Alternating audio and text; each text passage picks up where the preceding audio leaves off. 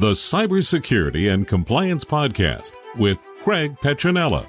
Learn about the most current IT security threats in ransomware, phishing, business email compromise, cybercrime tactics, cyber heist schemes, social engineering scams, as well as hints and tips from leading professionals to help you prevent hackers from penetrating your network and dropping ransomware or malware payloads. This podcast will arm you with the best info to defend your network against the latest cyber crimes. Don't forget to like and subscribe.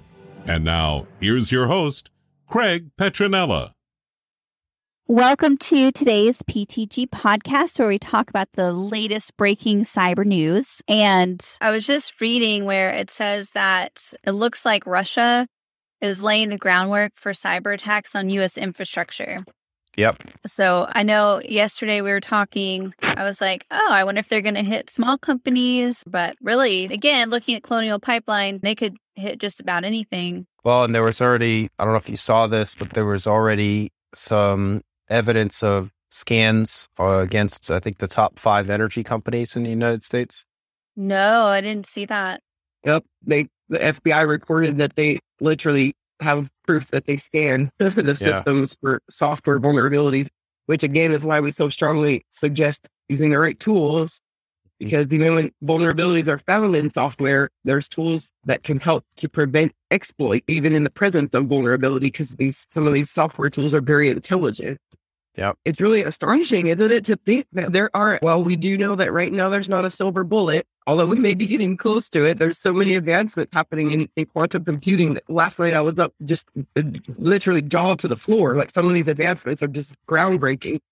But while we don't have a silver bullet right now, it's really shocking to see that such critical places as our power grids and things like that our nation relies so heavily upon, not using the best tools available. That is really shocking. Like, the best tools available right now, we know what they are, and they're not using them. I feel like a lot of it is relationships versus common sense almost. So if they have existing relationships with vendors, even if it's not the right choice, we've worked with some people too that were maybe a little behind the times. And it seems like a lot of things that are government related are really behind and slow. You get so big and you start attracting all the red tape and all that. And then you don't have the swift ability to act, the mobility and the agility that's required to stay aligned with the cutting edge and to keep yourself protected. You start to fall behind. I think it's similar to medical too, where a lot of those systems they have big control systems, and they're probably using outdated, sadly, probably Microsoft's Windows operating systems that are outdated. Gosh, they're probably still using Windows XP in certain situations. So you'd be surprised at the statistics of people still using ancient operating systems like that. And I think the big picture here is that you just can't connect those things to the internet and give them free rein when there's so many security holes there. And that's why, like BJ was saying with the XDR, that's a nice layer, not going to protect against everything, but at least it's a more effective solution at detecting exploitation of some of these weaknesses and visibility. And then certain situations, you might not be able to patch a SCADA system, for example, but at least you have that SOC. And first of all, you have the technology, and then you have a SOC 24/7 security operations center, US based, background checked, cybersecurity engineers watching over everything 24/7. At least if you have that type of solution in place, that's going to significantly reduce the odds of a breach. It's not going to protect against everything or all situations, but like I saw yesterday, there was Microsoft reported a huge OAuth breach. And a what breach? It's called OAuth. And basically, have you ever logged into a website and it says, instead of creating an account, log in with Google or Facebook or something like that? Yes. Yeah. That's what OAuth is. A lot of that these days. Yeah, so that's what OAuth is. It's that middleware that allows you to skip the account creation process by granting access to one of the things, your username and password for one of the other platforms, and then authorizing it by API. Okay. So that was breached, and that was confirmed yesterday. So if you have, this is a perfect example of something like XDR, this would be out of scope, right? So that's on a cloud hosted, probably a big provider like you and I are not going to have access to their security, right? It's not explain that for a second though, please, Craig, because that's becoming very prevalent on the web. You see that with a lot of sites now where you can log in with Google or Facebook or Apple even. And so what is it? Whose technology is that? And is it centralized? Like what is the vulnerability there? No, I think it's an open source middleware layer that typically uses what's called API technology to link two systems together. And it basically more rapidly allows for user creation and onboarding. Instead of you creating a unique username and password, you would reuse like your Facebook login or your Gmail login, for example.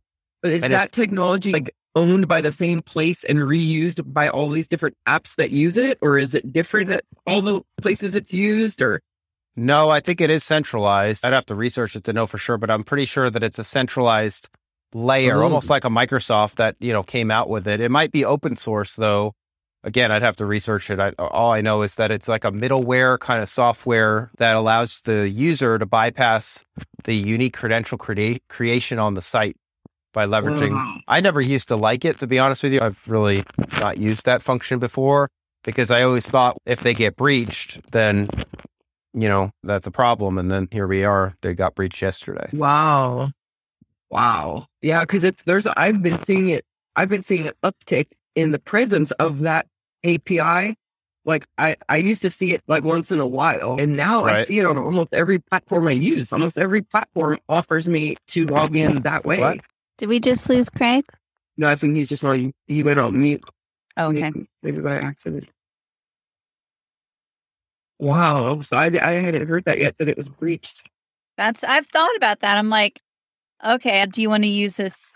Do you want this to use Facebook or whatever? And I'm like, yeah. Then I'm like, how does this work? Okay. I've never actually looked into it. So I use it all the time personally. Like because I've been seeing it so much lately, and it's so convenient because gosh, that account creation step is such a hassle, and it's just so tiresome to do it over and over again.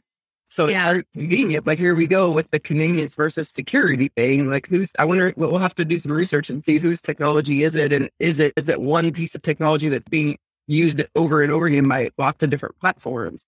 Yeah. I'd have to research it to know for sure. I don't know if the breach was associated with just the OAuth layer itself, or was OAuth with Microsoft or OAuth with Google. I don't know if all of the systems were breached. I just know that prior to yesterday, I knew there were some vulnerabilities and risks there, but then I saw the news yesterday that there was a breach. So let me see here. Pasted a couple of links. I always hold my breath when that question comes up. Who done it? Because so it says Lapsus, LAPSUS $. Lapsus Hacking Group breached Microsoft and authentication firm Okta. So it looks like the authentication, the company is called Okta. So it looks like that's one single company. It must be centralized, like one centralized company. So also big news yesterday was the Greek public postal system was hit with ransomware and their services were offline. So literally like people were not getting mail, I guess. Their public postal service was offline. Yeah, I saw that. I'm going to share my screen here and I'll show you. Just going to make this a little bigger so you can probably see it. But this is right on Okta.com. Can you see that? Yes. So this is right on Okta.com's website. This is their statement. They're looking to do a thorough investigation about the hacker group. So it says that a small percentage of customers, approximately 2.5%, have been impacted, and their data may have been viewed or acted upon. So they have a breach. It looks like their initial investigation says it's 2.5%. They'll have to do their forensics to figure out if it was really more than that or not. But we know just from how breaches work that what the initial picture looks like is not always accurate. What's strange though is like they go over here and say Okta service has not been breached and remains fully operational. So it's confusing. So was it breached or not? Because it says over here. So it sounds like maybe they're saying that a small portion of customers got breached, but they're saying not their technology somehow. Yeah, I don't know. I'd have to study this some more. I think what they're saying is that only 2.5% of their customers were affected. But what's weird is they don't use the word breach there. And then they say here that it wasn't breached down here. So it's confusing. So we'll have to just wait and see what the final report says. But other websites were saying that it was breached. So I don't know. It's kind of early to tell. It sounds like to me, what I'm taking away from this, and I could be wrong, of course, but it sounds to me almost like they were breached, but they don't necessarily know the extent of the breach, because it says that they're looking into the claims that the hacker group breached them. So to me, it sounds like they don't know yet. They probably were. So they can probably say this with honesty, but it seems like it might be a little misleading, and maybe I'm being a little bit cynical, but that's kind of what it sounds like to me. But what's strange is, so if you pull up another website like here on CNN, it says Okta concedes hundreds of clients could be affected by breach. And then it says here on Wall Street Journal, this was an hour ago, Okta says hundreds of its customers may have been caught in a hack or in hack. Yeah, it says Okta has over 15,000 customers. So I'm guessing that's a lot of the platforms that we see that technology on. But it seems very clear that they're scrambling to clarify what's going on. So there's not really a clear answer right now. And it sounds a little bit too, okay, so if you think about it, if they have hundreds of customers, how many credentials do all those hundreds of customers have? Because it's almost like they're trying to minimize the impact of it. But so if one of those is Facebook or whatever, that's could be millions. Even that's a good point, because they're mentioning 15,000 customers, but these are not.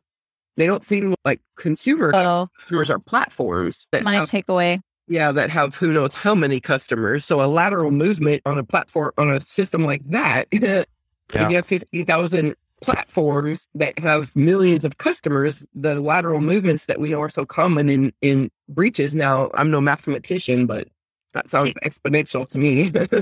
Craig, can you make me a co-host real quick? I'm sorry. I think when I made you the host, I think Microsoft confirmed that the Lapsus extortion-focused hacking crew has gained limited access to its systems, as authentication services provider Okta revealed that nearly 2.5. Okay, so 2.5% of its customers have potentially been breached, and it sounds like Microsoft was one of them. Yeah, that a hacking crew has gained limited access to its systems. That's huge. That could be huge. Yeah. That's so interesting, because not all things just seem to go in tandem. Because when I first started today about the jaw-dropping advancements in quantum computing lately, they center around Microsoft. Microsoft has partnered with IonQ, which is they're really leading things in the quantum computing space with their trapped ion technology. But so that's what's going on Microsoft Azure. But also Microsoft has released a groundbreaking breakthrough that their team has made in regards to topological qubits. And that's really significant. And so it's interesting that now their systems have at least partially been breached. Like, how interesting how it goes in tandem. Isn't it also interesting that these big providers like Microsoft, and obviously they're in the crosshairs of the hackers because there's the bigger payday. Isn't it also interesting how people knocked over to these platforms for cloud services, right? So a lot of customers, small, medium, and large enterprise, have moved to the cloud and moved their information and their data to the cloud. And then now there's all these breaches that are happening. So it'd be interesting to learn and understand if there's going to be a push backwards to bring things back in-house for businesses on premise opposed to cloud. And I always recommend that use encryption even when using a cloud service, because at least if you encrypt your data in the cloud and hackers breach the defenses of Microsoft, for example, then at least, again, it's a layered approach, right? So at least they would hit a encrypted payload. But it's just interesting that we're in this kind of dynamic where lots of companies for, past decade or so have moved to the cloud because it's grass is greener in the cloud. It's utility cost. It's cheaper. I don't have to buy expensive servers anymore. And then now I think you're going to see, I've already saw some data on this where companies are actually bringing the stuff back in-house now and they're not doing cloud anymore. So it was like this big experiment. That's so interesting. And here's this, guys. This was buried in an article, like way down deep. I find so many interesting things buried, right? Craig taught us with the settings the other day. The interesting tidbits are always buried. So I found an article last night that was, oh my gosh, I have to mention that to you guys, but listen to this. It's buried in this article. It says, of particular concern, this is from Cloudflare is saying this, of particular concern is that the breach hadn't been recorded for the last 2 months. So this is not new. This is only being talked about now. It happened 2 months ago. So they've had 2 months of dwell time now, this lapsus. Yep. And of particular concern to me reading this is that it says Microsoft described lapsus as a group following pure extortion and destruction model without deploying ransomware payloads. So this sounds more an attack just seeking to destroy. They're not asking for ransoms. They're just trying to destroy. So when that happens, then when we start thinking state actors and things of that nature. But listen to this. I read an article last night and the headlines were totally misleading. The article said something about, the headlines of the article said that hackers, and especially like foreign threat hackers, are now focusing on like the financial system and the AIs in the financial system. But when you dig into the article and start reading it, there's actually a term for it now. It's called machine learning security, because I guess some of the AI machine learning models that especially are used in the financial sector, those models are very vulnerable because there's never been, this is an evolving field. And so the machine learning models are vulnerable to cyber attack. And so I guess some of the state actors are actively looking to exploit the machine learning models used in the financial sector. And here's the tidbit that was hidden at the bottom. The real concern here is that they're worried that they could exploit vulnerabilities in these financial machine learning models and cause them to believe certain things to be true and cause it to affect pricing on the stock markets. Wow. So what's basically, they could hack the algorithms that decide the pricing models. Well, I think kind of sheds more light on is the need for code review of the coding layer of the machine learning. In this case, there needs to be annual or quarterly code review of the language that's chosen, like Python, for example, is popular in AI and ML. But the point is that if you're not vetting and testing the code, how do you know what's really in there? It's what I've said for a long time. Like when you buy products off the shelf, you don't know if there's hidden back doors. And there are techniques that they use, like those heavy DDoS techniques, and like where they use, okay, we know that they became very good at like social media profiles, like mass amounts of fake profiles. That's the concern with the financial machine learning models, that they can produce these high level of inaccurate profiles and information, and they can cause the actual machine learning algorithms models to make decisions contrary to what the financial system wants them to make based on their coding, but they're making these decisions based on the high level of inaccurate information they're being fed by the hacking teams. Right. And so literally, we're talking about a possible upheaval of a financial system, because if the stock markets were to be affected by these machine learning models, what is the ramifications of that? Wow.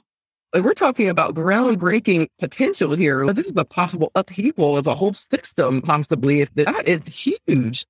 Yeah. It's definitely crazy to think about, for sure. It went haywire based on a large amount of information, data that these machine learning models were fed. You could have a complete... So could you imagine if some hackers changed the price to like Microsoft or Google stock to $1, even if it was just for like an hour, and then if people bought it at that price, now they have supporting evidence that they paid $1 for it or whatever. So like, how do you fix that? Yeah, how can you? Yeah, right. Especially if the algorithm, it didn't go down. It just made a decision. Yeah. It makes its decision based off. It's kind of like, remember the glitch that I took a screenshot of? I think it was like 6 months ago, where it was a glitch in the crypto system. I think it was on Coinbase. But it said that I was like a trillionaire or something. Yesterday, my baby started playing this game on his Fire tablet. He's 2 years old. He's going to be 3. And this is the one that calls himself .code Dragon. He was playing this game called Subway Surfer. You guys probably heard of it. I'm not a gamer, but it's a very popular game, and you have to buy tokens, like with actual cash. You buy tokens. Some glitch happened in his tablet, and he has 10 trillion tokens. And my daughter is 12. She's a gamer. She's beside herself. She's, oh my God. And she won't give his tablet back because she's bought everything. And he has awarded my baby 10 trillion tokens on this game. And she's a big gamer. And she's like, that's impossible. Like, I've never seen that before. But yeah, he's got everything you can possibly have in this game now. Oh my But goodness. that's crazy. Something just happened. I don't know what happened, but Well, you better check and make sure that he didn't accidentally find a way to buy all the Yeah, you're gonna get the statement. it would have been denied. No, this was. But now I'm just hoping the same glitch happens to my crypto wallets, right? Yeah, Yeah, exactly. pretty please. Or maybe the AI will get into the stock market. Everything will go down and we'll all be trillionaires. Yeah, that's the thing too. Because I posted an article to you guys in the chat this morning about some big crypto analysts are predicting that the crypto, Bitcoin and altcoins is going to go parabolic in April. And it's wow, when you really look at all this, like they're worried about the financial models being manipulated, and then you have a possible crypto bull run coming because we've been expecting it we've been a holding pattern. Everybody thought it was coming like last summer. And definitely by the winter, it didn't come. Maybe there was, who knows what was going on behind the scenes, right? But it seems like now there's a lot of chatter about it. And then you have the inflation, you have all the stuff, like even Tesla raised their prices on their satellite internet recently, SpaceX, because of inflation. And we've seen evidence of this happening with cash. And then now you have talk with the bull run with crypto, and you have risk of financial models making decisions based off whatever data they're being fed by bad actors. Mm-hmm. So this is, wow, are we on the verge of a perfect storm here? Maybe. Yeah. And oh my gosh, if I can find it quick enough, I'll read to you what Microsoft didn't post this very publicly, but they sure did put it on their research blog about this advancement, right? Okay, here it is about their topological qubits. This is a major breakthrough. And they say on their blog from Microsoft, we believe ultimately it will power a fully scalable quantum machine in the future, which will in turn enable us to realize the full promise of quantum to solve the most complex and pressing challenges our society faces. This is major what they've. That's awesome. Yeah, it's very interesting. But it sounds like they might need the help of their quantum machine to deal with their possible that has happened with the because I guess there's no time like the present for their machine to rise up and help. And Craig, I told BJ when we talked a little bit this morning, and I told her that if Bitcoin or crypto did take off and I do become a millionaire, I'll stay working for you. Oh, thanks. I was like, if we could do podcasts every day, we could keep doing this every day, and my boyfriend can just go build a boat somewhere. I was like, life would be great. That's right. Yeah. Great, you guys, because last year, Craig and I spent a lot of time researching altcoins. And I, to this day, firmly believe that some of the decisions that were made were very smart. And even though they haven't been fruitful yet, I don't think that changes the fact that they were very smart decisions, because knowledge is power, and research and digging deep into things yields good results. There was an article popped up this morning, and it says that basically, maybe this has something to do with people talking about crypto going parabolic next month, but there was this quiet article saying that internet computer coin, it's possibly the final layer to Web3, because it takes the reliance off of Web2 tech away, because this internet computer blockchain, it ties all the Web3 blockchains together and makes them interoperable. And that's the internet computer. And we know that there's the Sia coin that has the decentralized storage, and it's actually running the most transactions of any blockchain per day. And it has the Skynet internet technology on it. And when you factor that with internet computer that ties all the blockchains together, you can see yesterday we were talking about the current tech, if you were to picture it as one entity, was a patched monster walking around on crutches. But then you look at what I just described there and you see something different. You like more like a quantum machine, possibly. So maybe it's all at the same hour. We have a possible crypto bull run because we have that final layer with the internet computer. Guess we'll have to see. Which is currently down 98%, just so everyone knows. So just FYI, we don't give financial advice, but it is down 98%. Time to buy. Yeah, right. I sure am looking into it. All right, guys. We should probably. Well, actually, right before we go, Craig, I just want to ask, so what is it? Do you have any advice that we can give our listeners as to what to do to protect against this OAuth right now? Yeah, what I would do is I would log in to any websites that you're using and change it. You can change it so that you can change your password and maybe create an account or set up a different email that's secondary. And just that's one way to mitigate the risk so it's not affecting you. It could be there's so much more investigation that has to happen to see, but it could be too late, meaning it could be that your data was already, you could be one of the 2.5%. You have to be one of the 2.5% because Microsoft was, and who's not connected to Microsoft. That's where the numbers get tricky because Microsoft was part of the 2.5%, like everyone's part of Microsoft. Yeah. So, I guess too, though, if that is the case, if their data is already stolen, that sucks. But maybe it's a good time to go and, like you said, update passwords, change the email addresses, things like that. Because if they steal your credentials, then you're reusing the same password and login information. They can get into whatever they want. So this is the perfect time to look at the right tools like XDR, because like you pointed out, Craig, it's not, it doesn't have a protection for something like this, but what it does have is the ability to change its code every day and be coded to look for certain things. So once we know what this breach is doing, that algorithm will be coded to look for those things. So that's, again, the XDR is the right way to go for this kind of stuff. Yeah, but even putting that aside, this is why I don't usually use something like that, because let's give you an example. Let's say I go to a website and I don't create an account, but I click on, maybe I use Gmail and I click on, okay, use Gmail instead of, and skip the account creation process because it's faster and easier. The reason why I've never done it is I don't want, if they have a breach, now they have my Gmail username and password. So I have multi-factor set up on all my property. So even if they got the username and password, they're going to get stopped by that layer, right? But it's still, though, like you're trusting, it goes about, how much do you trust each of the vendors that you're doing business with? Or if you're not even doing business and you just use their service, you still have to give them a certain amount of trust. And quite frankly, with the world that we live in now and the threat land, I think we should move to more of a zero trust or a trustless methodology where create an account on your own, go through the extra hoops and layers, use a unique username and password. Apple was recently took it a step further. They even create what's called burner emails. So you can actually never disclose your email address and create fake emails that are associated with yours. You can, as a consumer, be more stingy about the information that you give out. And that'll better protect you too. Thank you for that. Yeah. Let's wrap up here for today and then we can continue on tomorrow. Yeah. Sounds good. You guys have a great day. You too. You too. Bye. All right. Bye.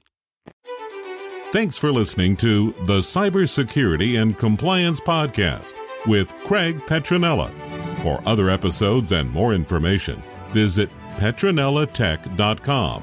Also visit our other websites, ComplianceArmor.com and BlockchainSecurity.com. Don't forget to like and subscribe. Thanks for listening and stay secure.